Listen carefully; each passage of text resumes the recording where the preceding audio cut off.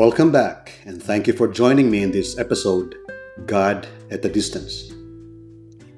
Medical experts and scientists believe that we are still in the middle of this global viral pandemic. There is an increasing number of people contracting the virus and people dying.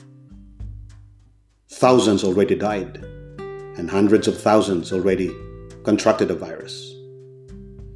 And because of this development, there is an increasing level of desperation, the strong feeling of sadness, the strong feeling of fear, loss of hope.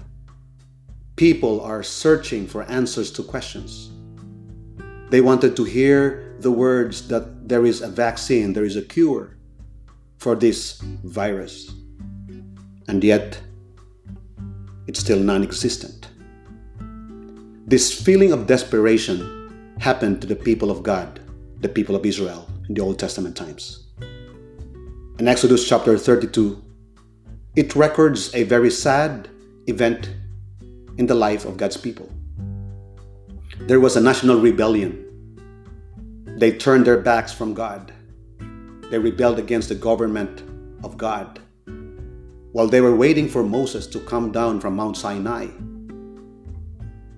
people were worried. They panicked. And because of their desperation, they turned to the gods that God defeated in Egypt. And their actions angered God. Their actions made God to declare that because you are rebelling against me, I will not go with you to the promised land. What is more depressing than that? For people to know that God is not with them is a reason to be in despair. In this time of desperation, friends, we need to ask for God's clear direction. It is a time for us to deepen our relationship with God, our knowledge about God, and understand that there is a purpose for all this.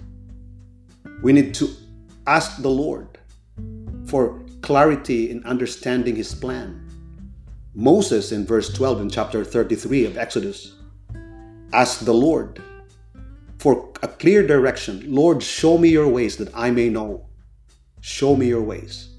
Moses was asking for God's evidences of His presence.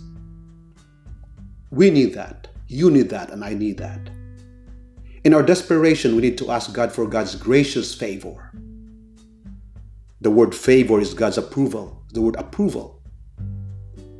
Moses was begging for God's presence to return and to go before them in going to the promised land.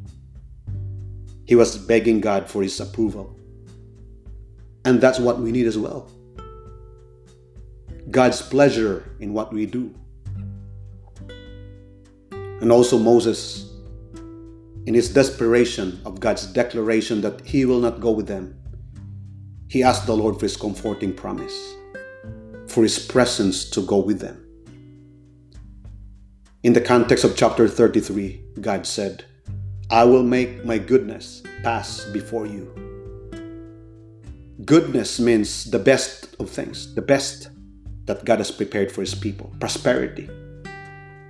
And that's a promise for all of us in this time of crisis.